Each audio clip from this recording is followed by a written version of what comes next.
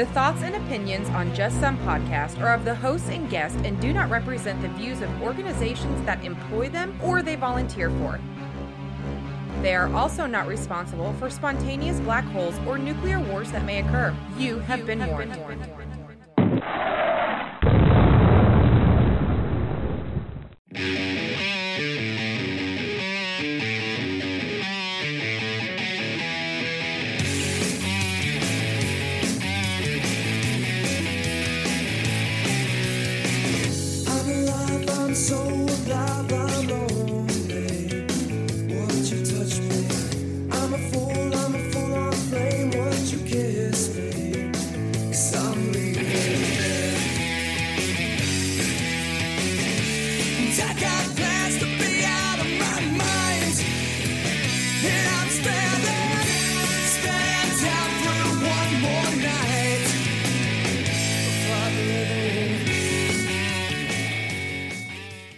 Welcome, everybody, to another fun-filled and exciting episode of Just Some Podcast. This is Tom.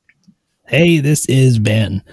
Tom, man, it's been a little while since we've actually recorded a podcast episode, other than being on Greg's episode, which we're going to play before this one. So, how are things going, man? Things are great. I am super excited about tonight's episode. We have on a repeat guest, Mr. Eric, if you want to say hello. Things were getting pretty desperate. They brought me back for a second podcast. That's right. That's what happens when the ratings dip. You gotta dig into those big name guests and get them back on. So I appreciate that. Do we have anything else to do? Nope. Guess it's time to get Eric back. Absolutely right. I love it. But no, things here are, I would assume, very much, similar to most other places, dealing with the ramifications of the spread of COVID-19 and adapting to the new world that we live in, at least, if maybe not permanently, at least for now, and trying to make sense of it all. As of we're recording this today, the state that I live in, which is Kansas, the governor has released all restrictions, turned them into recommendations, and put it on the counties to enact any type of restrictions that they chose. And the particular county that I live in opted to also take the hands-off approach. Yeah, So the good old-fashioned, let's just pray for a good outcome method of government? It was basically that we'd not had a case in almost 30 days, so clearly it's gone, apparently. I'm assuming that's the thought process. I was not involved in the decision making, but yeah, that's where we're at. And I feel for the people actually in leadership in some of these cases where they are in that rub of, well, we haven't had a case, but they're also going to be the ones responsible if Nana dies. So it is a catch-22 situation. So I do feel for them, and I feel for everybody here in Ohio, a much denser population group. So, we still have plenty of cases going around, but overall, I think as a state, we have done well. We are in that transition. We have not taken the let's yeet all precautions that Kansas has taken, and we are trying to phase reopening so that I'm assuming that it's supposed to be like a locking mechanism type reopen. So if all of a sudden there's a sharp spike, we've contained the outbreak. Yeah. We haven't just said, oh, by the way, here's a gas fire and just lit it. We're trying to keep it compartmentalized. So again, I can't say enough. I think Ohio has done a great job, and maybe we can get into this with Eric. It is just striking to me on social media, the amount of people that are like, well, see, it wasn't that bad. I'm like, no. So we took precautions, said precautions worked. Yeah. And now you're taking as this was fake. And I don't know what type of psychosis that is, but I'm hoping Eric can fill me in on that. If maybe not during this episode, maybe off air, he can be like, dude, there's totally a word for it. Well, and I don't mean ass bag. I mean, there's an actual word. I think it's a struggle because, initial projections, were just astronomical. And then we come in under the projections And we hit that grave milestone either today or yesterday of 100,000 today. Yeah. U.S. citizens who've died. Yeah. That we know of. Yes. And again, this is, it is terrible. And it's terrible in every way because I feel bad for the people that they're still struggling to make sense of this. Like, I think that is a driving force behind some of the paranoia is their brain is trying to find a way to make this okay for them. And they're trying to make sense of a situation that they can't make sense of. So I feel bad for them, but at the same time, I don't think that gives them the right to also get on social media and be like, Bill Gates created this using 5G towers. I don't want to see that. The only people I have actually, though, got angry. I don't want to say angry. Maybe angry is not the right word, but I certainly was not happy was people that were trying to compare this to like the Holocaust. Like us making people wear paper masks were the same as hunting down Jews in Nazi Germany. And I was like, no, that is one step too far for me, I think. So, but how are things going where you're at, Eric? Oh, things are good. So, I live in Missouri, which kind of reopened a little bit faster than Kansas. As you know, if you read any national news, Lake of the Ozarks was a very popping place this weekend. Enough so that our human resources department told us to self-quarantine if any of our staff went there. And so it's just kind of what you were describing earlier, Tom. There's just a polarity in thought process. Yeah. Which if you look just across any issue within the United States, there's just thought polarity and there's not a growing middle. And I think that's what's so hard. And so COVID-19 is just another example of this. And I think there's certainly a middle to it, but I think the middle is not the loudest and therefore we don't notice it. I mean, the two polar opposites are the most loud. And then there's people in the middle who are like, well, no, it's not quite that crazy, but it's not quite that crazy either. Yeah. And like you're saying, Ben, I think that's the truth. And I think the majority of people are in that middle. I think the majority of people in the United States have taken a very respectable measure to this. Like, they didn't freak out, but they tried to social distance. Like, they didn't go anywhere, big for every weekend, but they also weren't letting them, like this take over their lives. I think it was those spectrums, or the far right, far left of the spectrum in this case, where people were either A, this is fake and I live in a free country, so I can ruin your rights by trying to enact mine. And then there was the ones on the other side that were like, I'm going to wrap myself in bubble wrap and tinfoil, and therefore the brainwaves can't get to me. And I'm like, wow, you both need to take a back seat. So, yeah. So it's been a while. What do we do next? Isn't there a thing you say somewhere in here? Yes. Yeah, okay. That would be the social media thing, Tom. Yeah. So you can find us on I love it.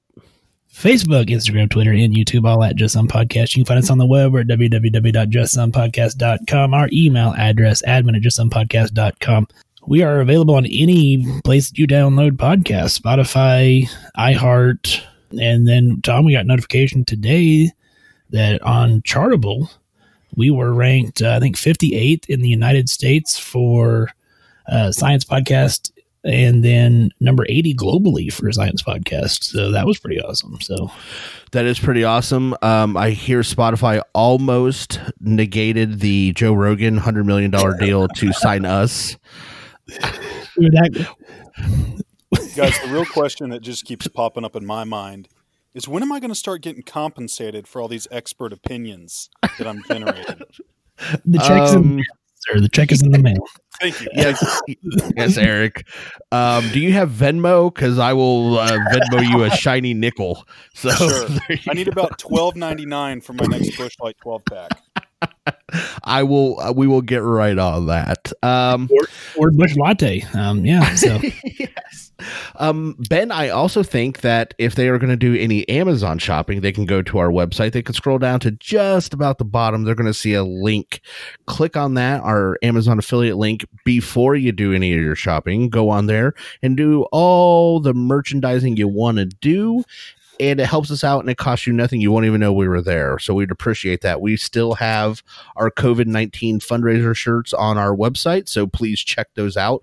100% of those proceeds go to First Responders First. Good Lord, I forget the name for a minute. Okay. We will see none of that money. Which is a good thing. We don't want any of it. We want it to all go to that charity who are still out there fighting the good fight. But while you're there, if you want to look at some podcast merchandise, feel free to do so as well. Eric, anything you want to talk about, plug? I've got nothing, guys. I think you're doing an excellent job. Okay, I would say just put your Venmo account out there. Maybe people will just randomly send you money. Hey, there was a guy who made a whole bunch of money doing that one time. Donated it all to children's charity. I forget which state, but it was an incredible gesture on his part. Wow. He legitimately just put his name out there. It was like, hey, send me money. And people did. Yeah, no, he asked, it was like College Game Day for beer I remember money. that. And people started sending him tons and tons of money. I mean, tens, if not hundreds of thousands of dollars by the time it was done, donated all of it to a children's hospital. I don't remember if it's Michigan or I'm not sure. Yeah, and I think one of the beer companies kind of stepped up and bought him or donated a year's worth of beer to him also. I do remember that. I'm going to look it up. That's pretty awesome.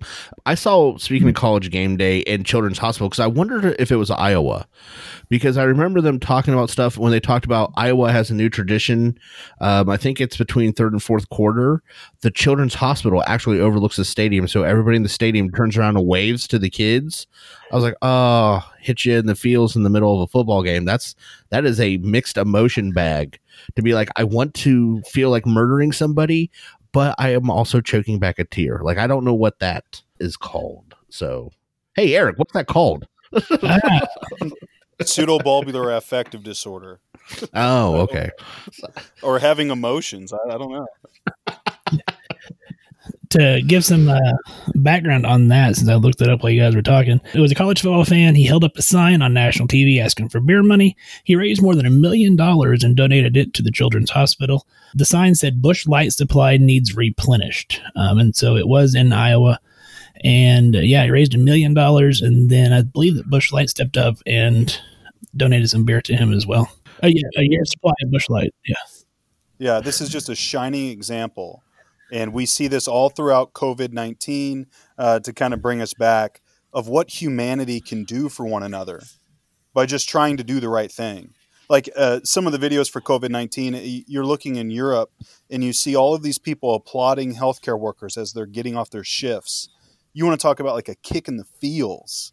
Man, that is hard for me not to catch something dripping from my eye when I see that kind of stuff. It's incredible. Lots of cut onions when you watch those, yes.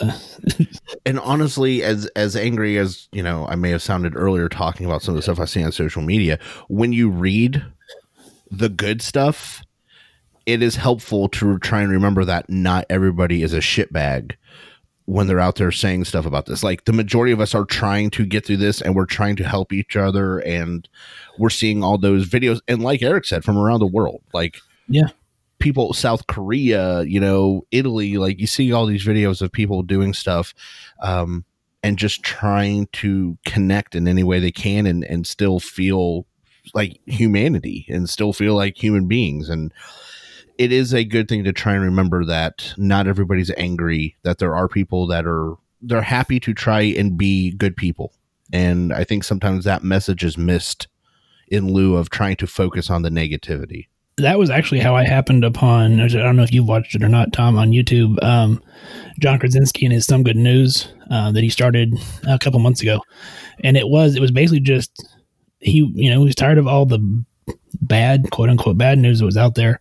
And so we started a news show of just good news. And a lot of it was directed at healthcare and showing a lot of those videos and things like that. It was awesome to see so much positivity and so much appreciation. And yeah. So anyway, before we get into our main topic with Eric and talking about the mental health of COVID, Tom, do you want to do a story that we may have missed? Well, I feel like we should. I mean, it is an episode after all. Yes. There is this whole, what's that word, format that we try and follow when we do this thing. Yeah. Right. Yeah. It feels like it's been forever. We did the pop-up live videos for so long that sometimes it feels like, oh, what are we doing? Like, how does this work again? So the story you may have missed, this was released a couple of days ago, and the title is How Better Home Hygiene Could Curb Antibiotic Resistance. This was an article that was... this was a published position paper in the American Journal of Infection Control on behalf of the Global Hygiene Council. And some of the statistics that they talk about was that rates of resistance to commonly used antibiotics have reached 40 to 60% in some countries. And then they anticipate that to be 1 in 5 by 2030. And by 2050, about 10 million people could die each year as a result of resistance to antimicrobial agents. And so, currently with COVID-19 and the focus being on hygiene, particularly in healthcare settings, they felt that it was a good time to put out a paper in regards to infection control and hygiene as far as that goes. The World Health Organization estimates that 35% of common infections are already resistant to current available medicines, and with that figure raising to 80 to 90% in some low and middle income countries. And so they talk about some of the importance of how to take care of things in the home. And the biggest one, Tom, hand washing. Shocker. I know. Here was a statistic that kind of made you go, ugh. About 19% of people wash their hands after they use the toilet. And the same paper found that hand washing reduces the risk of diarrhea by nearly 1/4 in studies with good methodological design. Beyond that, they talked about a 2014 study in Mexico found salmonella in almost all cleaning cloths. Soaking the dishes or the dishcloths in a 2% solution of bleach reduced the bacteria by 98%. They talk about some of the key strategies include, being cautious with food handling, contaminated chopping boards, kitchen sponges, changing diapers, coughing, sneezing, nose blowing, touching surfaces, caring for domestic animals, disposing of trash. And then the recommendations were to use soap or detergent, alcohol-based hand sanitizer, mechanical removal using dry wiping, heat, UV treatment, or a combination thereof. Tom, your thoughts? My thoughts are 81% of people aren't washing their hands after they go drop a deuce, is what you just told me. So that's what's on my mind. That was a statistic that jumped out at me, yes, sir. Well, honestly, I wish I could say I was shocked, but I'm really not. People take for granted that medicine can fix everything with a pill, which is a common conception we have talked about on the show. Yes. Though the resistance of antibiotics, all those people that demanded Z-Paks prior to COVID-19, and now we're like, hey, Z-Paks might actually fix this, but not everybody because it's been overused. I wonder how that's going to factor into things post-COVID when we go back. We're going to be like, hey, remember this could have killed you because you demanded it the first time. So no, I'm still not giving it to you. I wonder if that's a smarter plan or if the public itself will actually factor that in. Like, hey, this is real. This is how things work. So I don't know. Eric, any thoughts? Behavioral modification. We just go back to reinforcing to individuals, hey, when you go do, the next step is flush, wash your hands. We just keep reinforcing that, and then eventually it'll catch on. That order. Yes. Yeah. Don't go back and flush. I've got a 2-year-old daughter. We're working on that right now. Yeah, no, there's more than once. I'm pretty sure my 7-year-old has been trying to put a moat around the toilet so I can't get to it. I don't know. So yeah, I understand the struggle. I know Ben understands it as well. So just saying. Yeah. So wash your hands and don't overuse antibiotics, which I know is a big thing for you, Tom. Not that you do it, but that's one of the things you're passionate about. Yeah. It is. So, in my head, though, I just feel kind of bad for Eric's kid now. Eric's kid's going to try and lie someday, and he's going to be like, do you really think that that's appropriate, and that kid's gonna be like, oh God, what did I say? Like, what did I do? Man, it's just classic do as I say, not as I do type stuff. When I talk with patients, I'm like, hey, you should probably do this, like exercise and eat reasonable foods. Don't look at me as an obese dude. Like, whatever. Wait a minute. Eric said, do as I say, not as I do, when we were talking about hand washing after number 2. So, Eric, are you one of those 81%? I'm a firm believer that I'm probably cleaner than a public bathroom sink. I'm just messing. I was going to say, statistically, he probably is one of those 81%. So. 2 of us 3, come on. Exactly. Yeah, that's a yeah. There you go. All right. Well, that's our story that you may have missed, Tom. So on that note, man, let's jump into our main topic and why we had Eric on the show other than to find out that he doesn't wash his hands. Just kidding. Let's talk mental health in the quarantine and in COVID. So, I mean, Eric, not necessarily what are you seeing, but I mean, what, from a mental health standpoint, what are some things that we're looking at? Man, this is an incredibly large topic to dissect. During the pre-show meeting, we kind of talked about how are we going to approach this? Are we going to approach this from a healthcare provider's perspective? Are we going to approach it from someone who's in isolation waiting for the results? Or how are we going to slice this as we're having this conversation? And I think regardless of which perspective we want to look at it, I think the most important thing we can do is look at this thing and accept it for what it is. This is something that modern healthcare has not seen. This is something that is invisible, that's silent, and killed a whole bunch of people overseas before it got to us.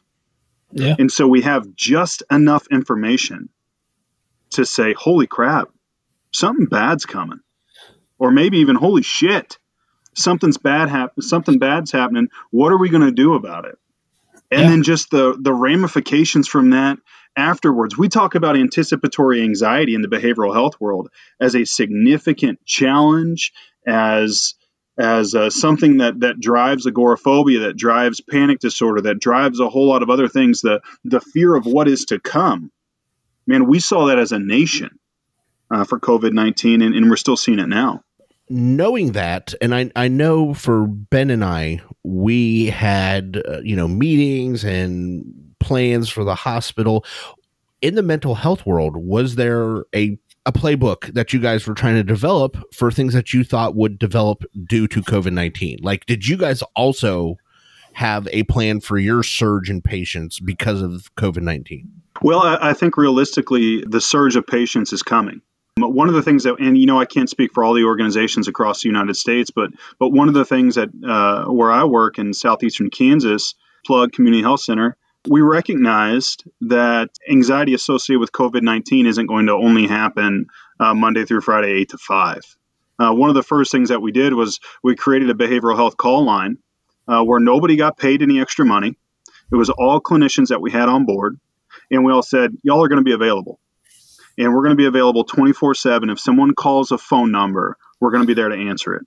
And this was my addiction treatment staff. This was my psychiatry staff. And this was my psychology staff.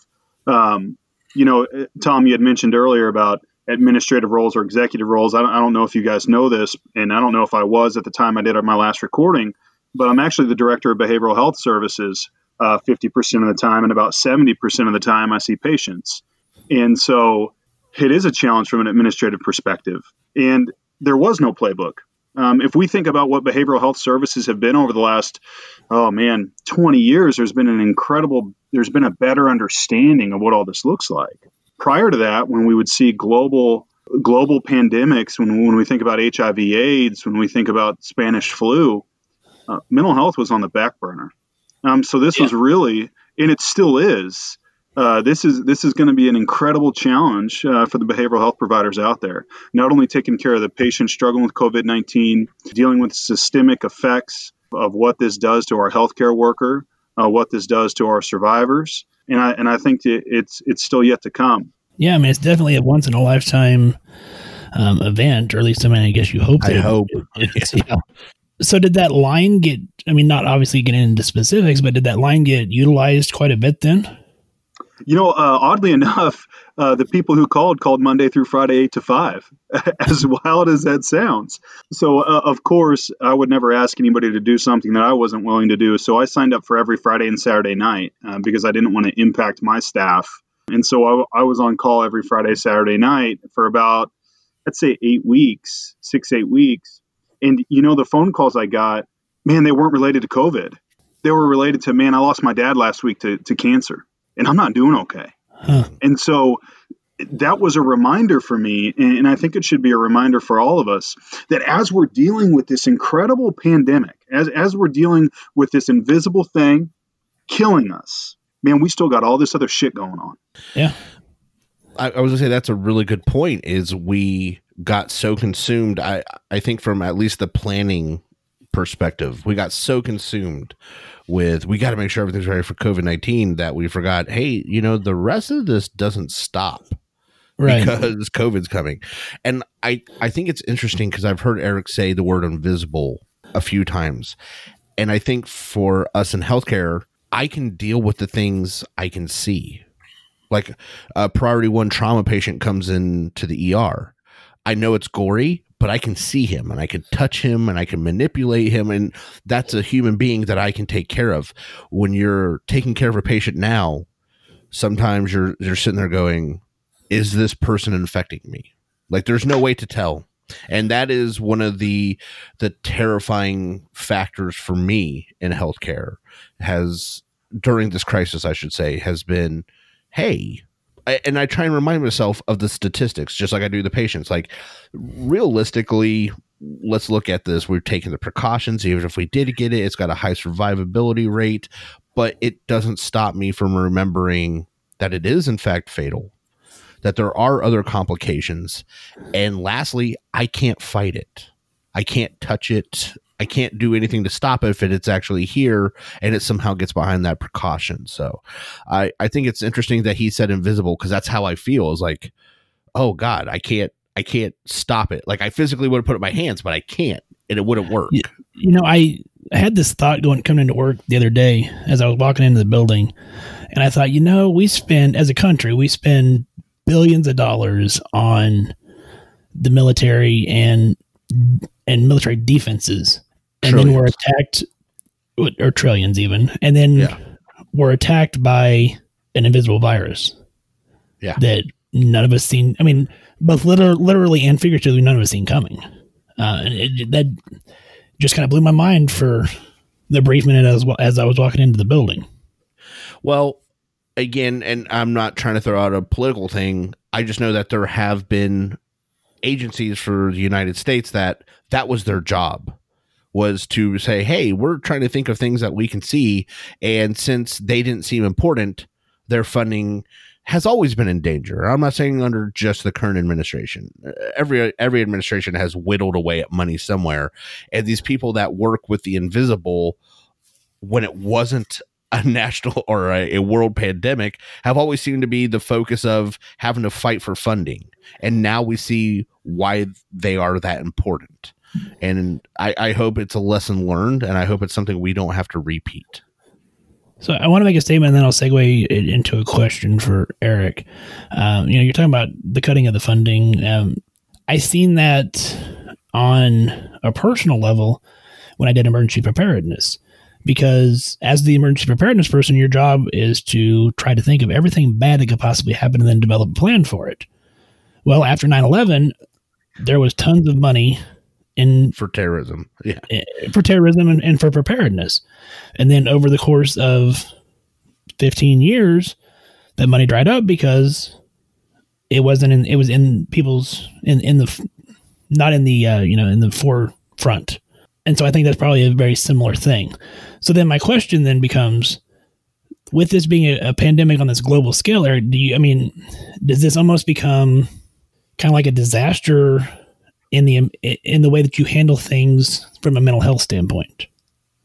Yeah, Ben, that's a great question. I think without a doubt, this could be of disaster proportions, because to get back initially to Tom's question, I had thought of something else to answer, and then I'll hop back on Ben's. Tom, when we were thinking about what's behavioral health going to do? How are we going to respond? But one of the incredible things about where we're at is all of our organizations got together, regardless of who you work for, and they said, hey, this is potentially what could happen. This could be potentially the flood of patients. We can't staff the emergency departments. We can't staff the ICUs. And so from a facility, from our organizational standpoint, the email that was sent out was, are you willing to go work in the hospital? And if you are, what can you do? And that was across the board. That was our psychologists. That was our addiction counselors. Those are, what can you do in the hospital? Whether it's pumping a bag every 6 seconds. What can you do? Because ultimately, that's what becomes a priority, is keeping that person alive and keeping those people alive. And we have to, unfortunately, deal with the ramifications of that, including the mental health, after the fact. No, that's a very similar plan. I would assume something like that happened where Ben was at, but that's literally pretty much the exact. For me, being prior ER, I was actually, and I don't want to say excited because I didn't, want to go catch COVID-19, but I was like, hey, I'll get to go back to the ER, even if it's for a couple weeks. It almost felt like, for lack of a better term, vacation like, hey, I would get to go back to an ER. I'm going to get to go do ER things. It was funny to watch some of the other people that had not really been in those types of situations. Like, hey, why don't you come to ER with me? And they were shitting their pants. That was pretty fun. Oh man, just imagine. So I'm of course an old ER trauma nurse. I worked at a level 1 trauma center here in Southwest Missouri. And, same thing. I'm in the behavioral health world where it's like all these people have been in offices most of their careers or training. And I'm like, all right, well, I'm an old ER nurse. I don't think there's such a thing as an old ER nurse. You're either an ER nurse or you're not. And whether or not you're working in the ER nurse doesn't make you not one. So yeah, completely agree. But to get back to Ben's question, no, I think if we're not careful, the disaster is going to happen. When we think about diagnostic criteria for PTSD, it's not actually after you receive the trauma exposure, then you're diagnosed if you have symptomology. There's a 6-month window. You have to maintain symptoms for 6 months before you qualify for the diagnosis of PTSD. And I think that's important to note, because what we're all going through right now, what some of our frontline people, our ICU nurses in New York City, our ER physicians in large cities, what they're going through right now is an adjustment disorder. They haven't met criteria for PTSD yet because we haven't seen the duration of symptoms. And so I think the most important thing that we can be doing from a national perspective is providing debriefing and support services now, not later. Actually, it would have been great if we would have done this damn thing six weeks ago. But doing it now to prevent a disorder from happening, I think, is the most important thing. I don't think there's any way that we can potentially implement that for the amount of lives that have been impacted. So, yeah, absolutely. There is a potential disaster brewing in the behavioral health world. So to build on the question I posed to you earlier about an influx of patients, is there now, or has there been any talk in the mental health world of what we're going to do for all the affected healthcare workers that are going to need this? Like, I guess, is there a plan? Are they going to be, I don't want to say identified differently, because we're all patients at that point. But what I'm saying is since we know directly at a national level what the trauma was, like, is there any different approach to getting those patients seen, etc., or anything like that? Tom, there's been well-documented cases of increased risk for PTSD, other trauma-related disorders for some of our frontline workers in the ER and the ICU. That's been well-documented throughout the years. I think the challenge for this is, from a national perspective, there's no way that we can come up with these plans nationally. I think it really falls on the organization. But here's the two challenges with that. Is one, it's going to take a financial investment from the organization after they just got their asses kicked financially for the last 3 months. Yeah. That's a challenge, and that's really going to open some eyes regarding who you work for. And I think any healthcare provider listening to this, take that as a home point.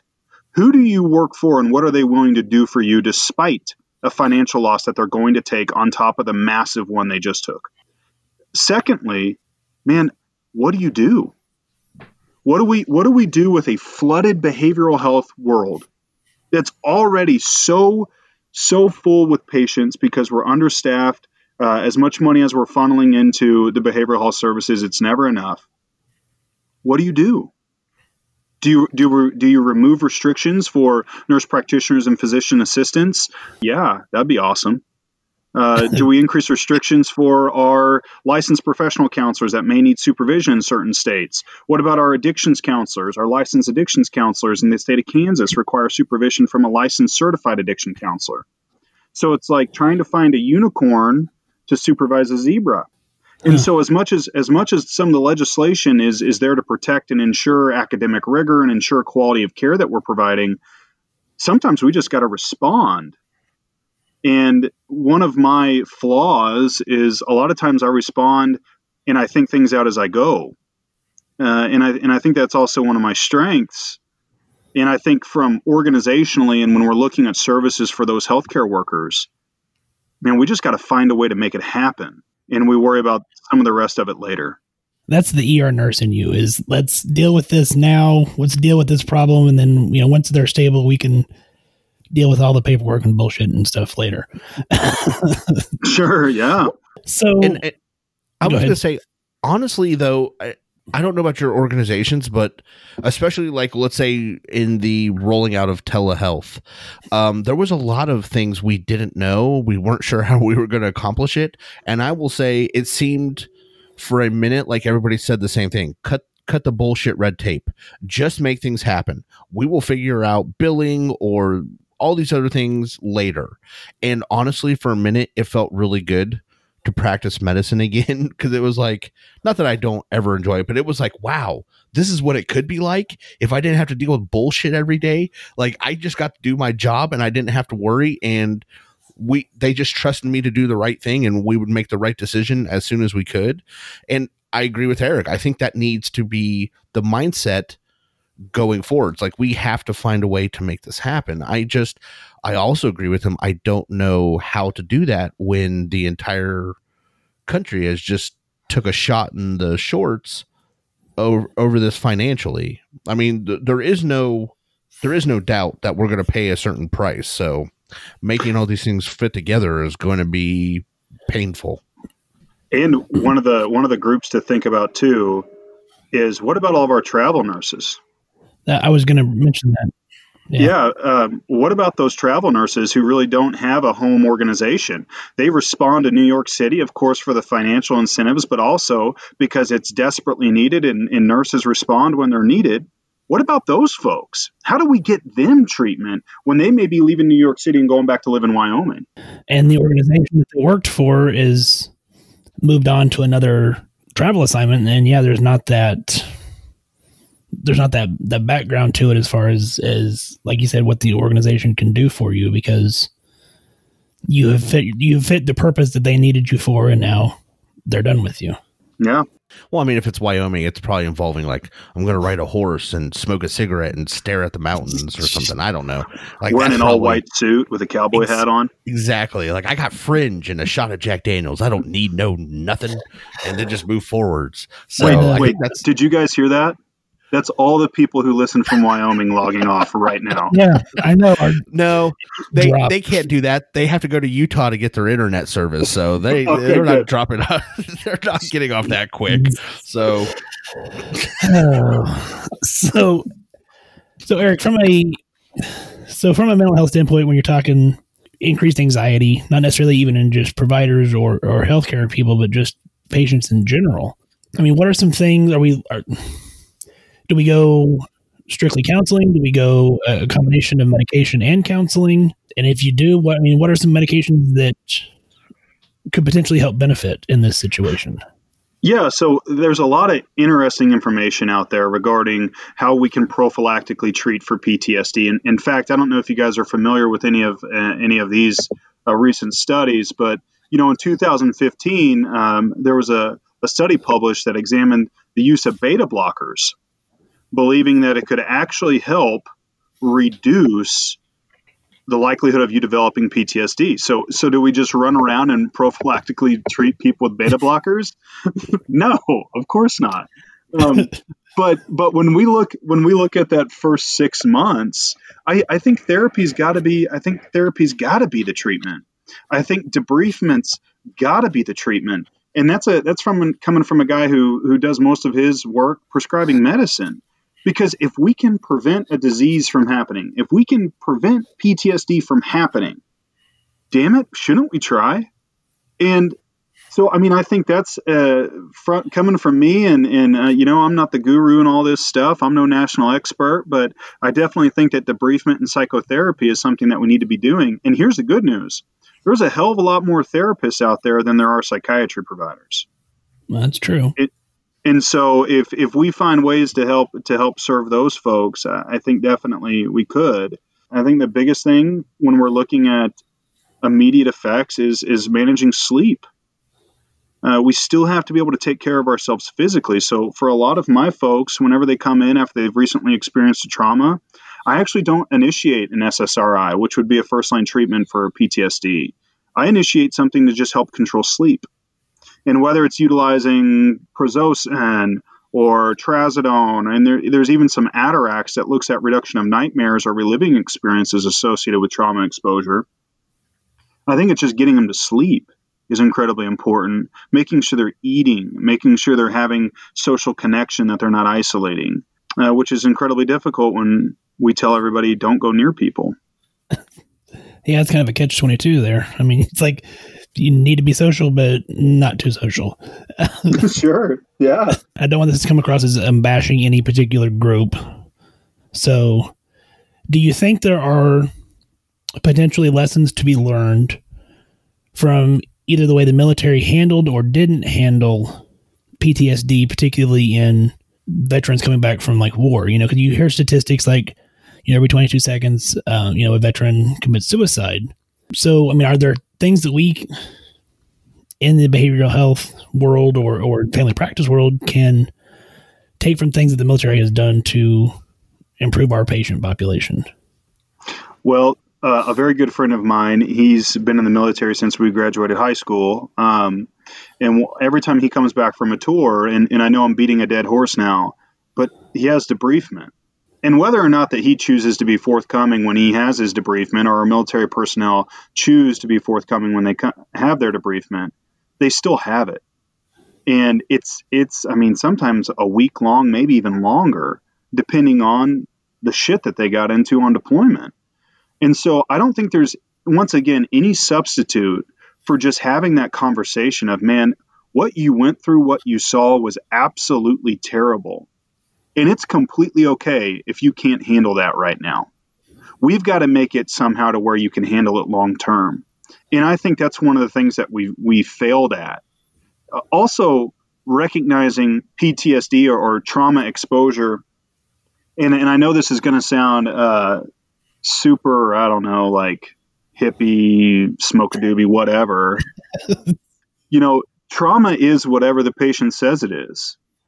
And so, Ben, just because I go through something horrific doesn't mean that I'm going to have PTSD or that's going to be a triggering event for me. We have to understand that each patient's unique from a biopsychosocial perspective. And so, Ben, what may be traumatizing for me may not be traumatizing for you. And as clinicians, we have to be okay with that. And we have to say, hey, for now, I'm going to take you at face value. Well, I'm going to forget about the secondary gain that comes along with a diagnosis of PTSD and disability and manipulation of the system and all that other bullshit that drives me crazy because I see it every day. Yeah. But I'm going to give you the benefit of the doubt. And man, I'm going to freaking treat you to the best of my ability. And if that means referring you over to quality therapy, then that's what I'm going to do.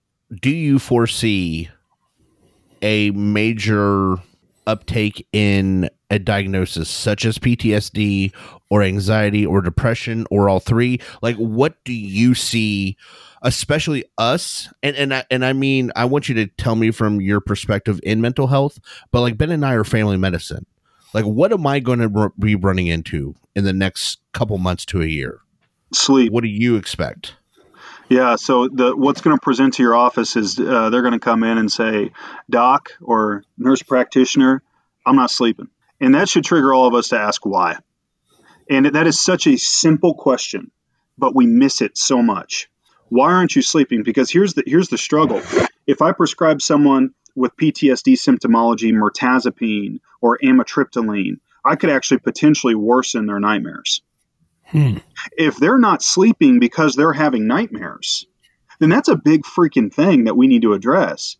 I may not need to put them on a sedating medicine. Prazosin is not a sedating medication, but it removes the nightmares and allows someone to have a full night of sleep. We no longer experience that terminal insomnia. You know, when we see anxiety disorders, we see a lot of initial insomnia. And so Remeron and trazodone would be helpful. But if I could make one recommendation to my family practice peers out there, I'd say sleep and ask one extra question. Get their history, get all their complaints, and then ask them one extra question and figure out what you find. To answer the first part of the question, I don't believe that we're going to see an uptick of PTSD diagnoses. I don't. There's going to be some bad apples out there that try to take advantage of this situation as well.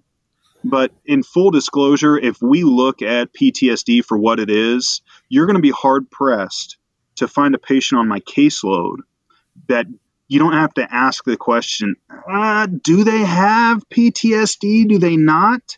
Because so many of these symptoms overlap. And a lot of people who are already in the mental health realm have trauma exposure. They come from horrific homes.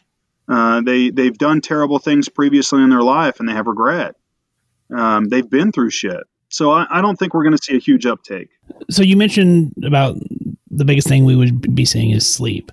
So, and you ask about, we need to find out why they're not sleeping if that's what they come in for.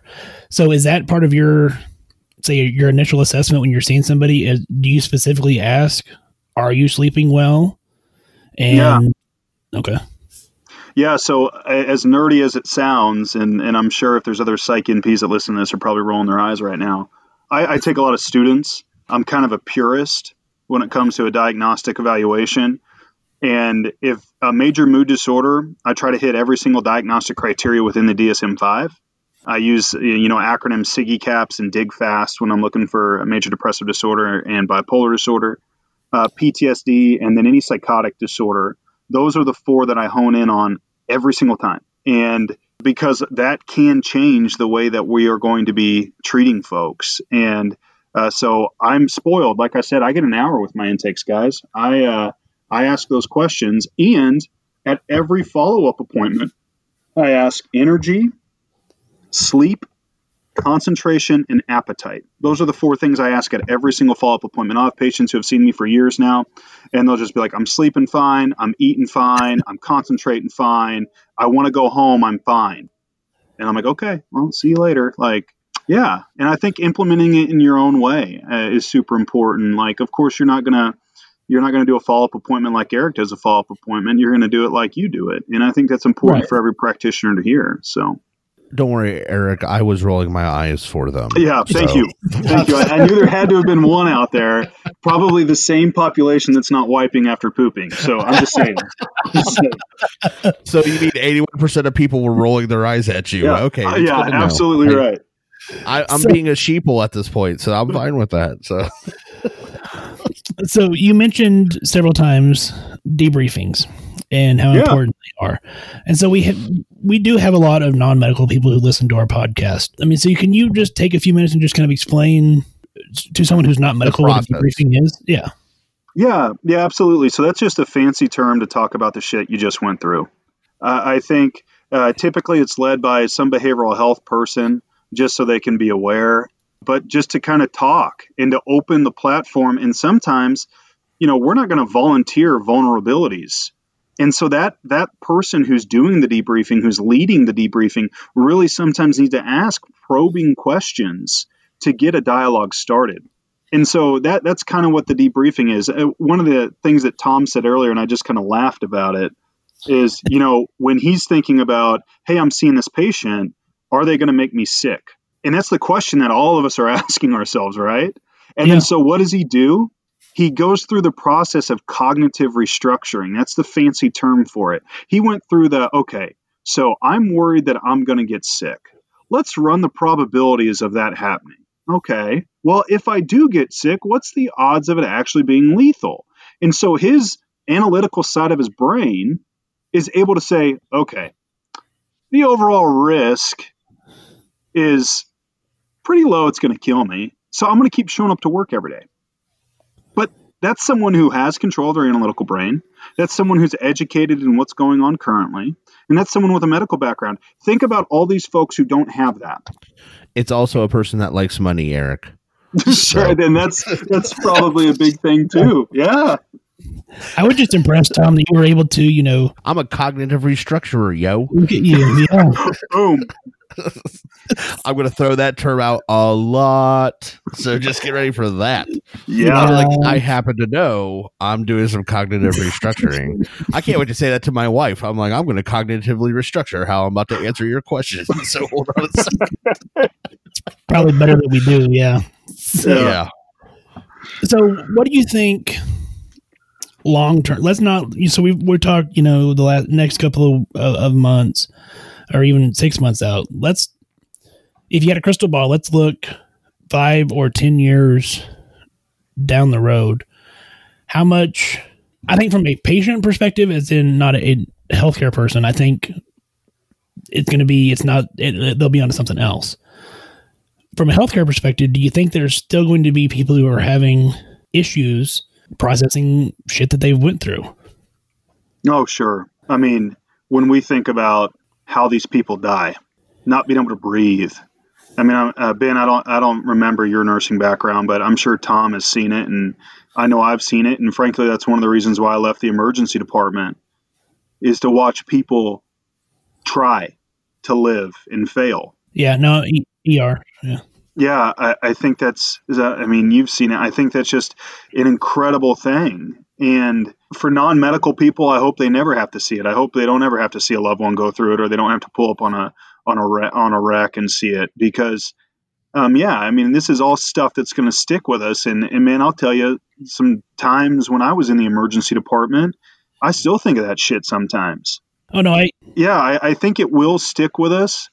I think we're not going to be. I think it's always going to be in the back of our minds forever. What Tom said, is it more so than it already is? Is this person going to make me sick?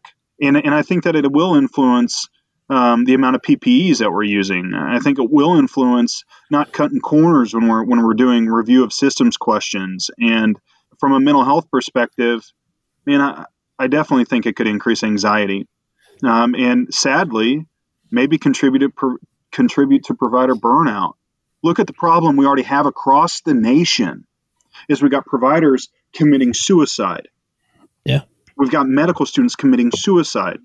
We've got nurses committing suicide. There's a story out of Italy, and I don't know if you guys had the chance to review this, and I know there's some people out there, and hell, I don't even know if it's credible, because I don't know if I can believe the shit that I see nowadays, but right. Man, there was a story about a nurse in Italy who got diagnosed with COVID-19, and she killed herself. I do remember hearing. Yeah, about to that. prevent the spread.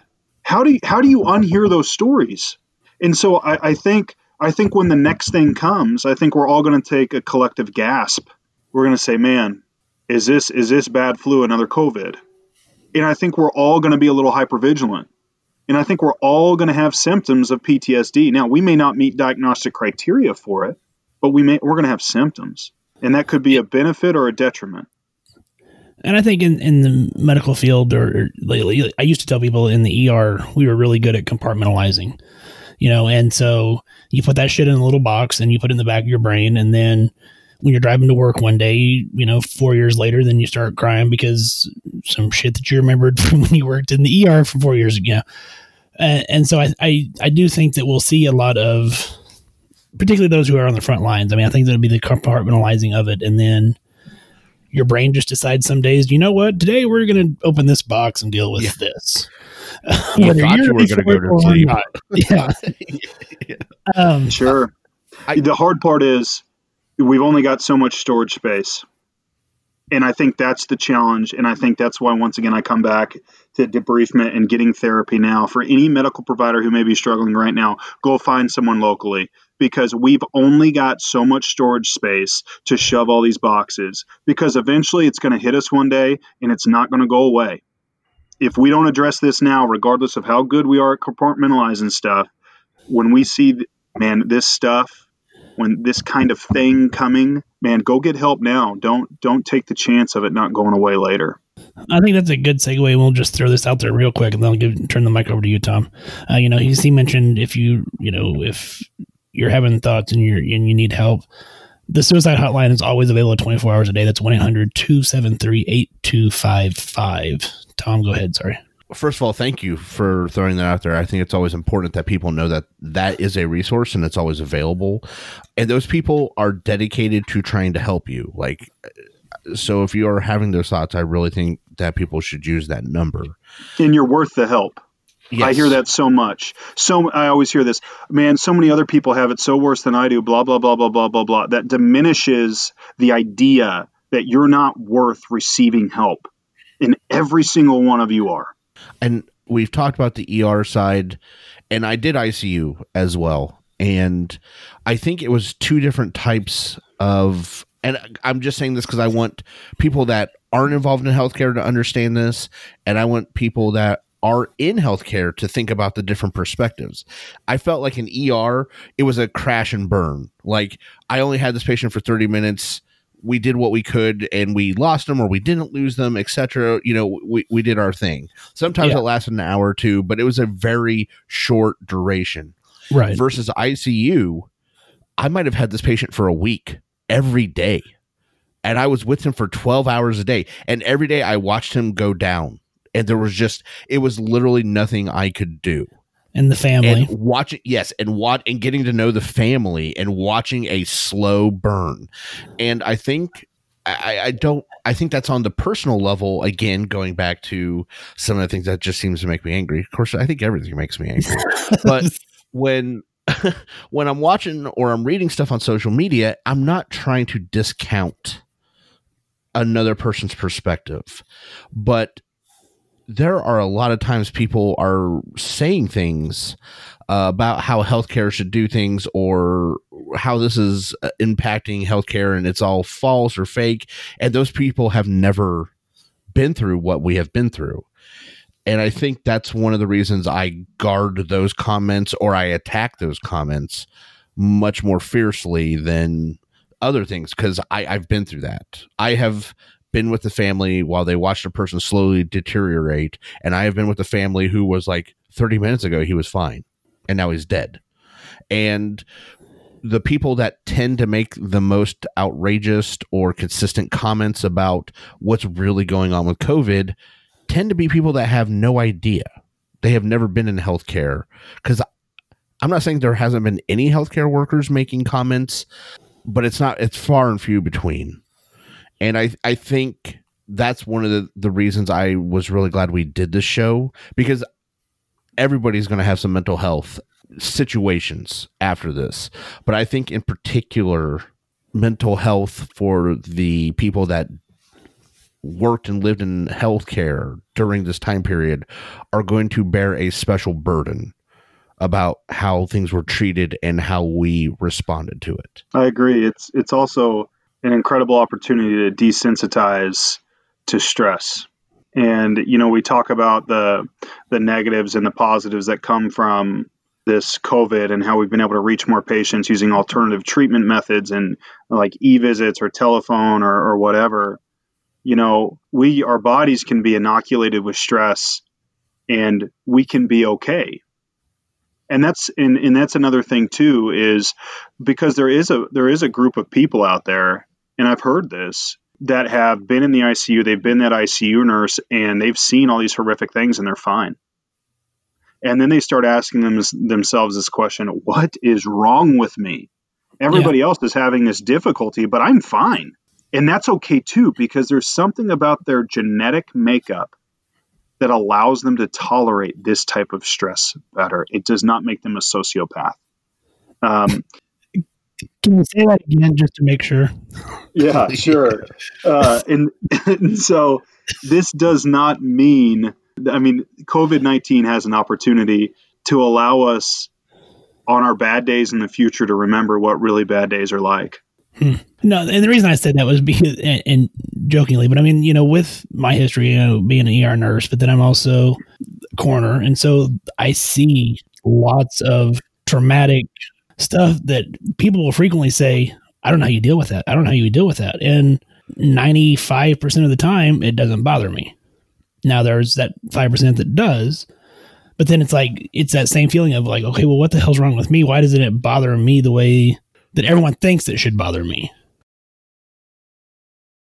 Well, Tom, I think that's a great place to stop this conversation initially. I mean, make sure you want everybody to join us for part 2 next week, where we delve even more into it. But, you know, I had to end it with, I'm not a sociopath, and that was important. So, by the way, I'm pretty sure that's not a clinical diagnosis. So, I mean, there's still some work we could look into. Well, damn it. All right.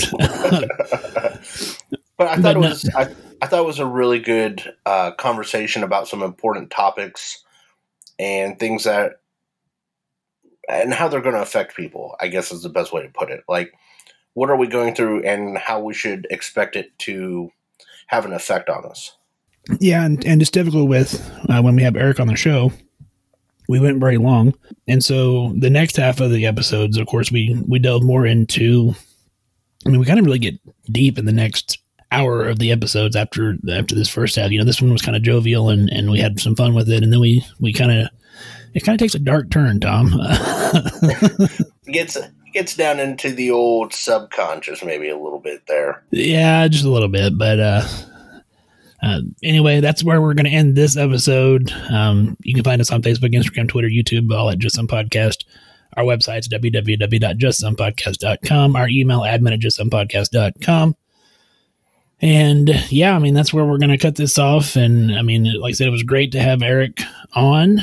I think we determined that he's going to be our mental health guru moving forward. After we played next week's episode, he may be our therapist afterwards. I mean, I don't know. Yeah, like he doesn't have enough to do. He needs us on the plate. Yeah, that's going to add to some problems. Then he'll need a therapist for his therapy. His therapy will be because he gave us therapy. See? Yeah. It's a circle. Anyway. On that note, like I said, I hope you enjoyed this episode. Make sure you tune in next week also, where we continue our conversation with Eric, and like we kind of alluded to, gets a little deeper down into the subconscious next week. So on that note, hope everybody has a wonderful week. Hey, everybody, stay safe out there. Yeah, totally subconscious. Practice swearing just to pass the time. Lately I see why I am alone. Caught some road rage and I thought of you, and all the many times you say I should have known.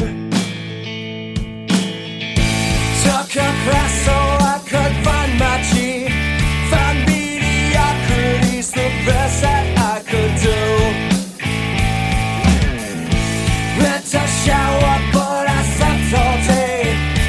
It takes everything to live the life I choose.